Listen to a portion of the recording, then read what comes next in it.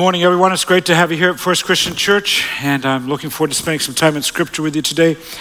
Hello to everybody here in the West, everybody in the East. We're very glad you're with us as well. If you're watching and worshiping with us in Lovington, we're very glad you're with us. And for those who are participating online, welcome everybody. Let's take some time to look at Scripture together. We're going to read and look at Revelation chapter 1 in just a few moments. Revelation is at the very end of the Bible. It's not Revelations, by the way. Sometimes I hear people call Revelations.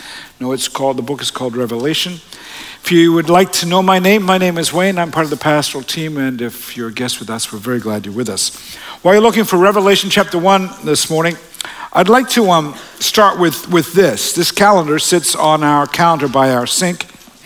It's a one-page-a-day calendar that is not, so it says April 9th. It doesn't say Tuesday, April 9th. Just every day you flip something over. And we've had it since 1996. That's why it looks like it does, because we've recycled it every year because it sits right there by the sink. It's known to fall in the water from time to time. It made its way through the dishwasher once, somehow or other. It got spat up by the garbage disposal at one point. So it's seen better days. A lady from the church gave it to us in 1996. Leslie is in charge of turning the page over every day. Why? Because she remembers to do it. And that's why. So when she's gone away, like many of you may know, that she spent a lot of years on the road traveling with Prison Fellowship and Chuck Colson. And so she would go away for maybe 4 or 5 days at a time. And the kids were little, obviously, at that point in our lives. And it would be on the night before she would return, there'd be this endeavor to hey kids, let's get the house back in shape. The princess is coming home. Let's be certain rather that than the queen mother, right? So the princess is returning home. We got to get everything right. And I would go and make certain that the calendar was turned to the day she was returning. Except even today, when she goes to visit our daughter in in New York, not in North Carolina, but in New York, sometimes I forget. And so I'll be driving to the airport thinking, okay, if I'd done everything ready for her return, it'll occur to me, the calendar. Oh, the all-important calendar. So there'll be this thing that goes through my brain. Don't panic, don't panic, don't panic. You've been there, right? And I'll think, is there a way in which I could sort of just slyly, surreptitiously get her to go? We come in through the garage, you come into our laundry room, and you go either to the left to the dining room or to the right into the kitchen. Maybe I can just push her towards the dining room and I'll sneak into the kitchen and flip it over to the right date. Now, some of you are going, Wayne, why don't you, on the day she leaves, flip it over to the right date immediately for it? And I'm going, well, that's because you're smarter than I am. Anyways, we like it because each day it shows Jesus' name as it's presented in Scripture. The calendar is called I Am, 365 calligraphic, I don't know how you say that word, renderings of the name of God. And here are some of them, for example.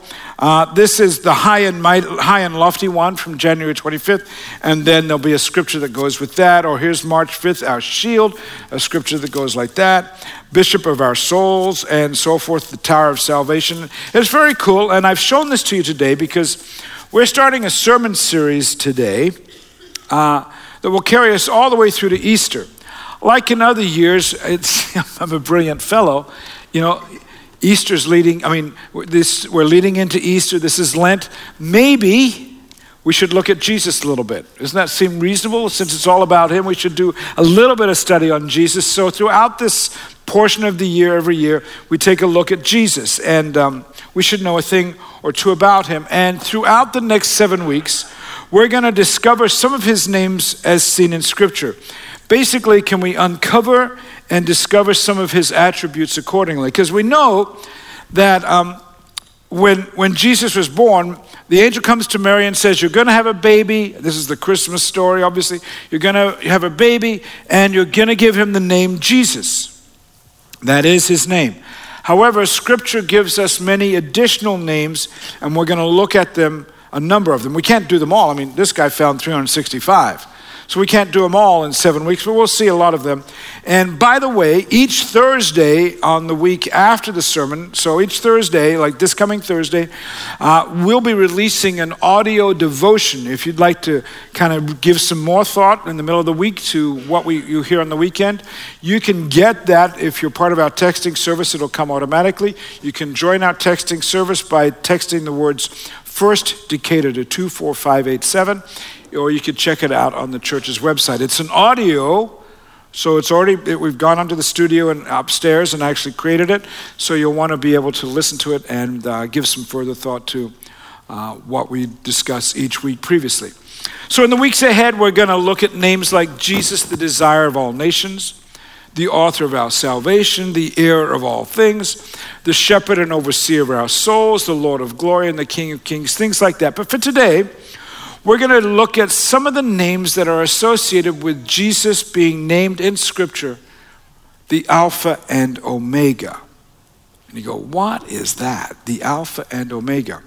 If you've been in church for a while, you've probably heard that statement before. It's used in hymns, in songs, it's used in stories. But who are we kidding? Unless it's been explained at some point in the past, it sounds like a fraternity or a sorority at a local university. Like, the Alpha and Omega men and the Alpha and Omega women are inviting you to a party at 7 o'clock or 9 o'clock Saturday night. You're all invited. That's lovely, but that's not what's going on when we call Jesus Christ the Alpha and Omega. Let's see if we can uncover a little bit that, and if you will, reclaim the name from the fraternity or sorority houses at any local university. So to do that, it's going to take a while for me in the next little bit to get to the word Alpha and Omega, okay? So we're going to see if I can get you to understand the story, and then we'll get to figuring out how Alpha and Omega comes into play. So to start, we have to go to a very small island off the coast of Greece. This is the island of Patmos, and the setting is about 25 to 40 years 25 to 40 years after Jesus was involved in earthly ministry. So we're right off the coast of Greece, and there's a fellow there by the name of John. This is one of Jesus' disciples. John, we believe, was banished there by the authorities in the increasingly desperate times after Jesus' earthly ministry. There was a lot of anti-Christian persecution, and various leaders of the church were sent to different places, and they were, if you will, stuck there and told they had to stay there. And we believe that John was on Patmos writing the book of Revelation as a result of being banished there. And while there, he gets this vision of how things might be and will be, if you will, at the end of time as we know it.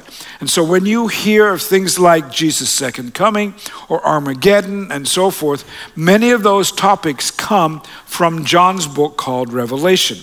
And in the midst of the discussion of what's going to take place and how it's all going to play out and this vision that he gets, John ascribes some titles to Jesus. He speaks of Jesus this way. These are the words of the Amen, he says, the faithful and true witness, the ruler of God's creation. And then he goes on to discuss Jesus' message for Christians post-resurrection. But I want you to notice what he does. He says, I'm going to tell you about the words of who? Here he gives a title to Jesus, the Amen and the ruler of God's creation. Now, in other places, can we talk about the creation part first? In other places of Scripture, you not only have Jesus named as the ruler of creation, but as actually the creator. In other words, he's there at the very beginning of time. And then you got Jesus at the beginning of time as the creator, and then the ruler of creation, and then you have him as the Amen. So if you could say it this way, as the creator of all things, as the ruler of all things, beginning, middle, end, and as the end and the final word of all things, Jesus Christ is in charge of all things. And if he's in charge of all things, that would imply that he should be in charge of you and me. Our plans, our intentions, our goals, our careers, our families, our finances, our attitudes, our words, our very lives, now and in eternity, should reflect Jesus' leadership within us. Now, I know that as human beings, the scriptures tell us, and this is how we live our lives, that we have free will to choose otherwise. We have the will to say, I don't want Jesus Christ to be in charge of who I am. That's part of God's gracious gift to humanity. The glory of being human, what makes us different from any other part of the created order, is that we can choose, if you will, our own destiny, and we can even choose what we're going to do today. We're not just wired to be kind of just automatic robots. We're not nature that says, okay, the spring is coming, I have to do this. No, we get to make our own choices. But if Jesus is both the creator and the amen of all creation, then I'm saying I want him to be in charge of my life, not only at the end, but also right now. And I'll tell you, this has some understandings from me in two areas. First of all, I'm really thrilled. I'm very thrilled that Jesus Christ, as the Savior of the world, has taken care of my sin list. That when I get to the final judgment, the final day, when I stand before God, Jesus Christ will have eliminated my sin list from the eternal record through his work on the cross. Now, I should be the one who experiences penalty for the things I've done wrong. Jesus Christ took on my penalty on the cross. That's called, here's very large theological words, substitutionary atonement. Good luck on that, okay? Substitutionary atonement. I suggest that you take that mouthful of theological words and research it this afternoon. That Jesus Christ has saved me and has taken my place for my penalty. He has arranged for my sin to be forgiven. But Jesus' sin-forgiving, saving action is separate from you and me allowing him to be the leader of our lives.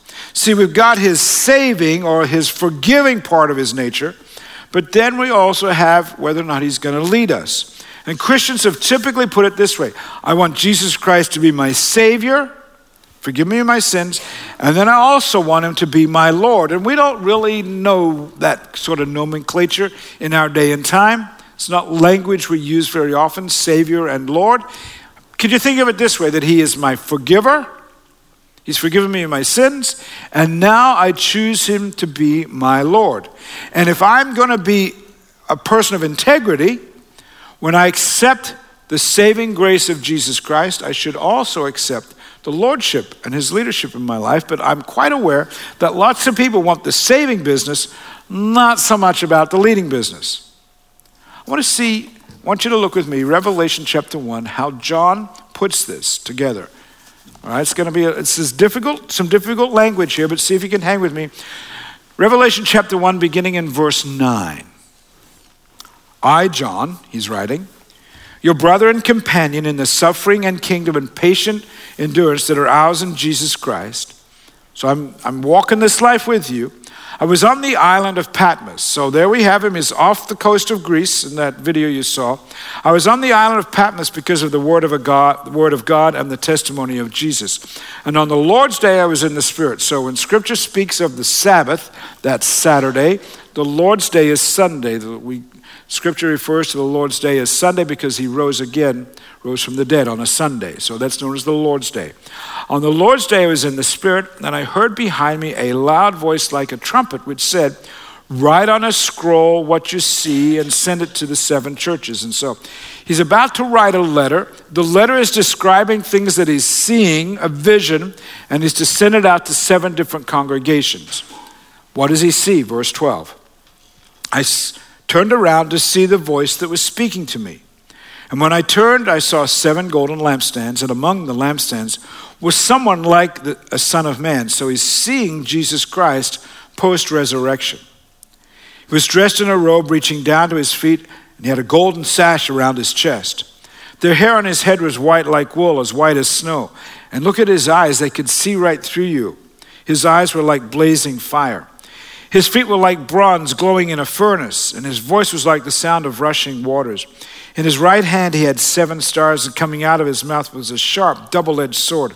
His face was like the sun shining in all its brilliance. So he's got this vision of Jesus Christ, and it's so overwhelming, it's so kind of awe-inspiring and also frightening at the same time that he says, when I saw him, I fell at his feet as though dead. He faints.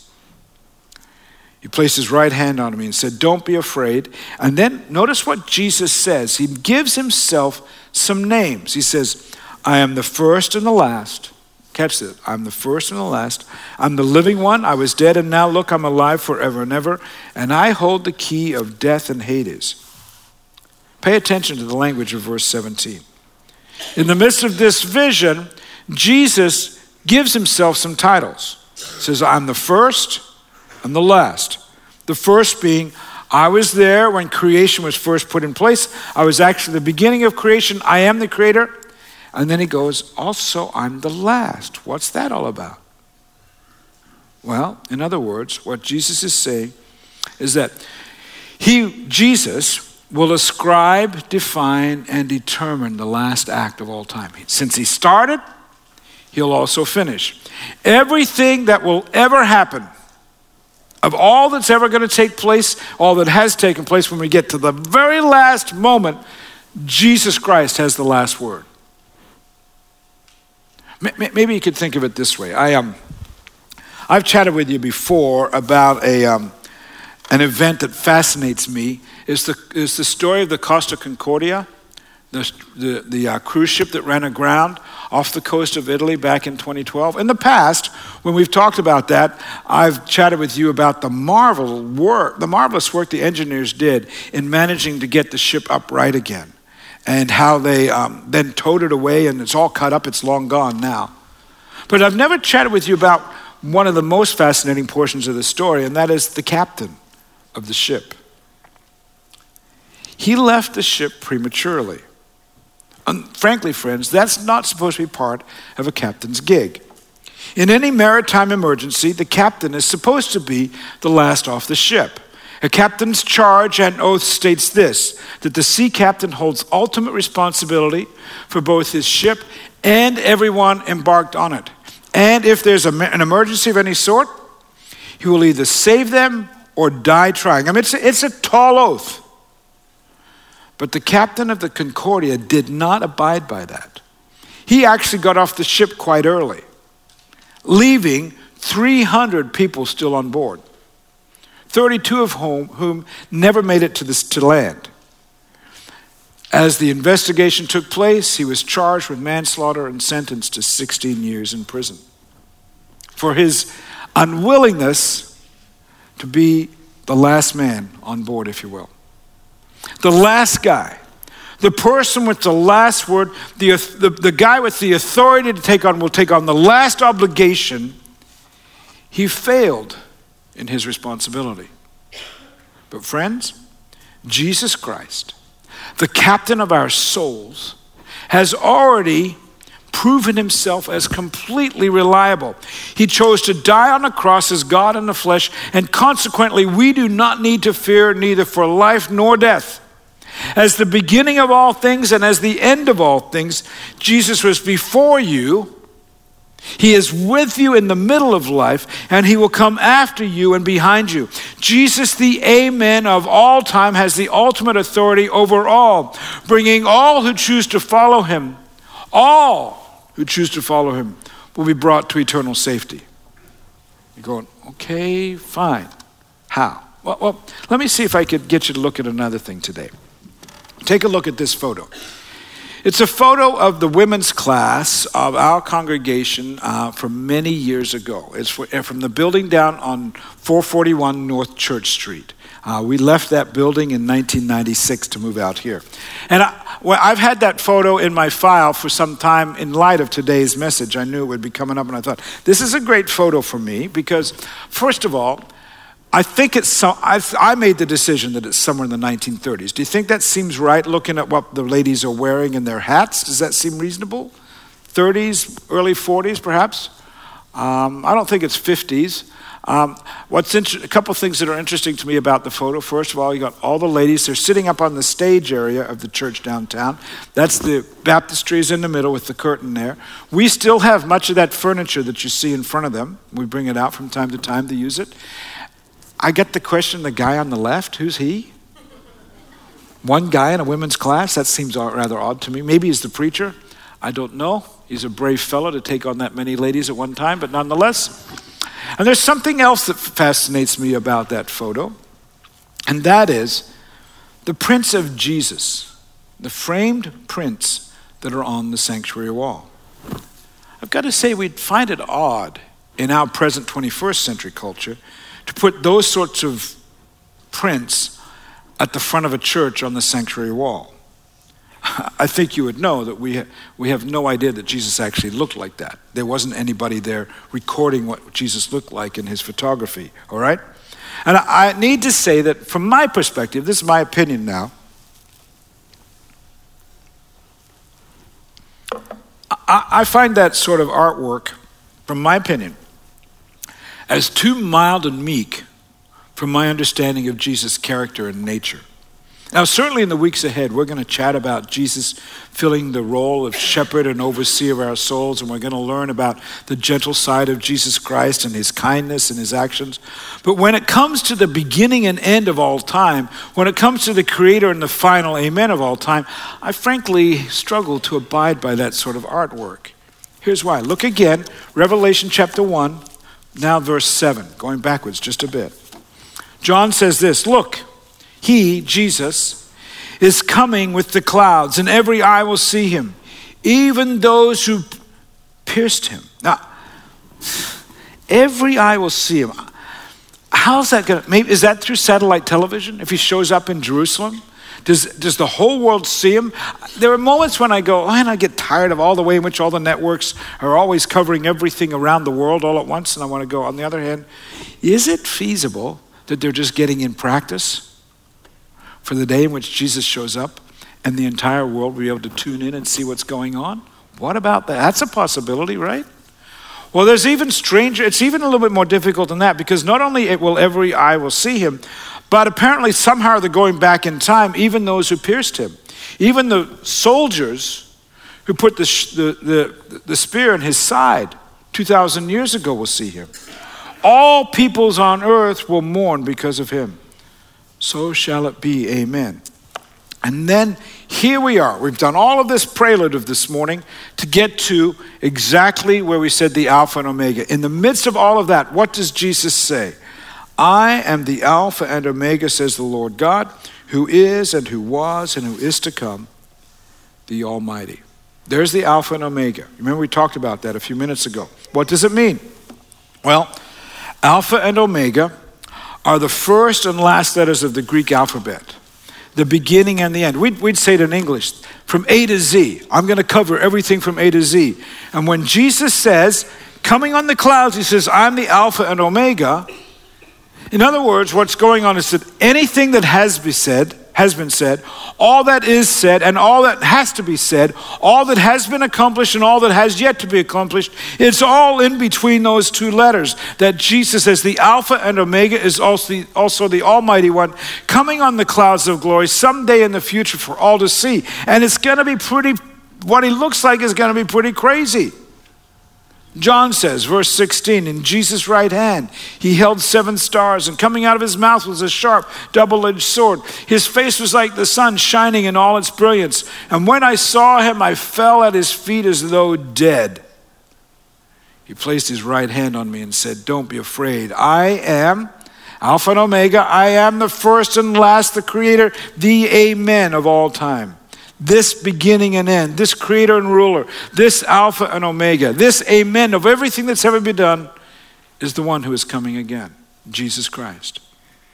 And that has implications for you and me. See, you can say, well, I'm going to choose to forego the work of Jesus Christ. And I'd say, fair enough. As a human, we each have that option. I would suggest that it's at your own peril, risk of peril. Or you can choose that, or you can choose to say, I'm going to step into this grandest story that has the author of the beginning and the end. I'm going to step into this grandest story that he's creating and writing, the greatest adventure that I could take on. And in doing so, you'd say, I want his saving grace in my life, and I also bow in submission to his work in my life, just like John did. At the very end of the book of Revelation, John says, and gives us the words of Jesus, where Jesus says, come, come. Anyone who's thirsty. Let the one who is thirsty come. If you're interested in the things of spirituality, come on, let's go. Let's make it happen. Come. And let the one who wishes, if you're up for it, take the free gift of the water of life. Friends, there's a day coming when this first and last, this Alpha and Omega will arrive here on this earth, and he's not coming as some meek and mild wimp, hoping that some people might recognize him. No, it'll be a day of reckoning for each human who has ever lived. And that's what we mean when we say he's the Alpha and Omega. It not only speaks to the earliest of time, but it speaks to the very end of time. And you go, well, how's this going to work? I'll see if I can give you one more example that might help you understand how Jesus will be the final arbiter, the final one who says, that person right there belongs to me. At the end of all time, what some people call doomsday, at the end of all time, I want to stand before God and I want Jesus Christ to point at me and say, Wayne Kent belongs to me. I want that. I want that for you as well. So, to help you understand a little bit more, I want you to think about a little bit of history this morning. Does this date ring a bell? 1066, almost 1,000 years ago. What happened almost 1,000 years ago? You go, I don't know, I wasn't there. No, we weren't. But in 1066 was when William the Conqueror began his reign of Britain, of England. And really, from many historians' point of view, it's when the British Empire, as we know it today, started. And some 15 to 20 years into his reign, it became obvious that the Danes, the Danish nation across the English Channel, that their military might was growing, and he was concerned that the Danes might invade England. And so he said, okay, so I've been king now for almost 20 years. How much stuff do I own? If I have to sell stuff and raise money to raise an army, how much stuff do I own? And so he asked the court in 1085 to begin a survey of everything in the land. It took more than a year to complete. It was a survey of all the boroughs and manors in his realm. He wanted to know exactly who owned what it was worth, and what taxes, if any, should be coming to the king. He wanted to know what's being rented and what money should be coming my way, and is there anybody out there that could serve in the military? And a book, after all that work was created, it was called the Domesday Book. Domesday, D-O-M-E-S-D-A-Y. It was used up until the late 1800s as the legal and administrative document of Great Britain, because it had who owned what in 1085. All the identities of landowners, the king's principal barons. It listed all the clergy in the nation. It listed who held crown land. It was all written down. And historians still use it today, more than almost 1,000 years later, to say, okay, if we want to know about that portion of England, how the history of that over the last 1,000 years, they go back to the Domesday Book. Thick book, 913 pages. More than 2 million words. It listed 13,000 different people and the various titles and what they owned. It became the defining last call of judgment. Somebody goes to court and say, I own that land, and somebody else says, no, I own that land. They would go back to the Domesday Book and say, what happened back, where was this in 1085? And that became the defining moment. As a matter of fact, it was so defining and so authoritative and so much the final arbiter that over a period of time it became known not as the Domesday Book, but as the Doomsday Book. That you can't get away from what this book has to say about who owns what. An English bureaucrat wrote this in 1179, 100 years after the book's publication. And I need you to pay attention to the whole sentence, okay? And the whole statement, what he says. For as the sentence of this strict and terrible last account cannot be evaded by any skillful subterfuge, meaning ploy, so when this book is appealed to, its sentence cannot be squashed or set aside. So you go, what's going on there? So can back it up, and can we see if we can just unpack it? He's saying this book cannot be denied. This Doomsday Book is the final word. And the way in which he says, here, you want to know how heavy this book is? He uses the metaphor of Jesus coming back in the doomsday of all time, the amen of all time. He says, for as the sentence of the strict and terrible last account cannot be evaded by any skillful subterfuge, In other words, as the day in which Jesus Christ says, he belongs to me, she doesn't belong to me, whatever the case may be, as that moment cannot be evaded, so the book stands. But my point being, that doomsday book based its authority on the fact there's a day coming when all of the whole world will stand before God and everybody will need to say, I belong to Christ, I don't belong to Christ. As the book was the last word for the people of England, so Jesus Christ will have the last word, the Alpha and Omega, the Creator and the Amen about you. Friends, I've chosen to place my eternal destiny. I've chosen to place the person who, or the God who has the final amen on my life. I've chosen to place my eternal destiny in the hands of someone who wrote more than just a book that details the owners of England of 1085. And if you haven't done that yet, straight call up today. Today's the day to get it right. There is a doomsday coming. There is a moment when Jesus Christ, as the Alpha, the starter, and the end, the Omega, will have a say about what happens in your life for eternity. So how have you responded to that? If you haven't figured that out yet, if you haven't said, I'm all in or I'm all out, today's the day to make a choice.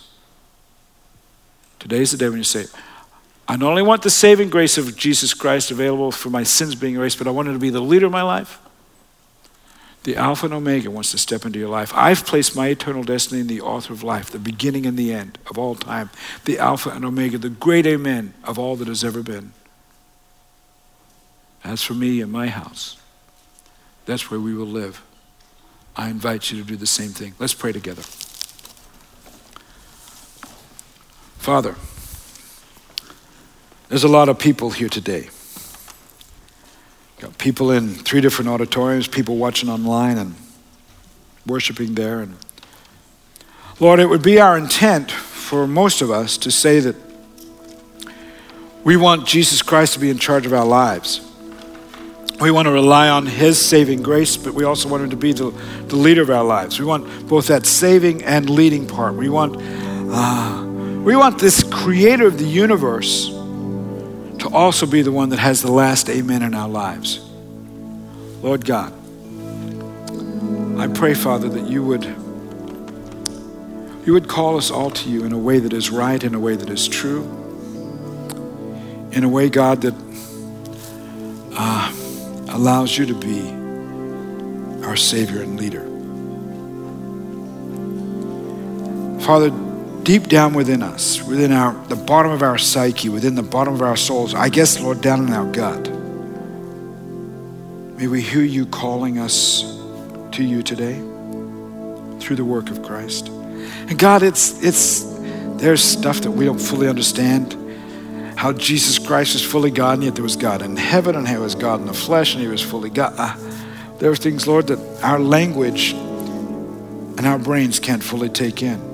We wonder how there's a double-edged sword coming out of a guy's mouth, and how it's all brilliance like the sun, like John describes in Revelation. And it's like, whoa, it's just, some of it is fantastical. But we rely on you, Lord. We're going to be people of faith today who place our trust in you through Jesus Christ for having our sins forgiven, and then for having leadership through this life and allowing him to be the amen of our lives at that, I guess, terrible day called doomsday. The day when we want him to be the final arbiter of all that has happened in our lives. We pray this in Christ's name. Amen. Inviting everybody to stand, please, together in all 3 rooms. If you're watching online, we'd invite you to participate in this as well in the next few minutes. Here in the West and the East and in Lovington as well, there's going to be some folk who'd like to have prayer with you. If you're here today and you say, man, I got to get this business with God right. I got to figure out how he's going to be my Savior, and I want him to be my leader. If you'd like to, frankly, you know what that happens if you make that decision? You know what you get to do? You get to call yourself Christian. Say, I'm a Christian. If that's you, we'd like you to step forward. If you're here today and say, I've got that figured out, but there's this matter at home, there's this matter at work, my great aunt in California's got this going on, I'd like to pray about that. We'd like to invite you to consider stepping forward with all of us today. So in all three rooms, we'll have leaders who'd be glad to pray with you. While we pray, the congregation is going to worship and proclaim the goodness of God Almighty. We're going to declare that Jesus Christ's name is a saving name, is a name that we can call upon. You're invited to come at this time.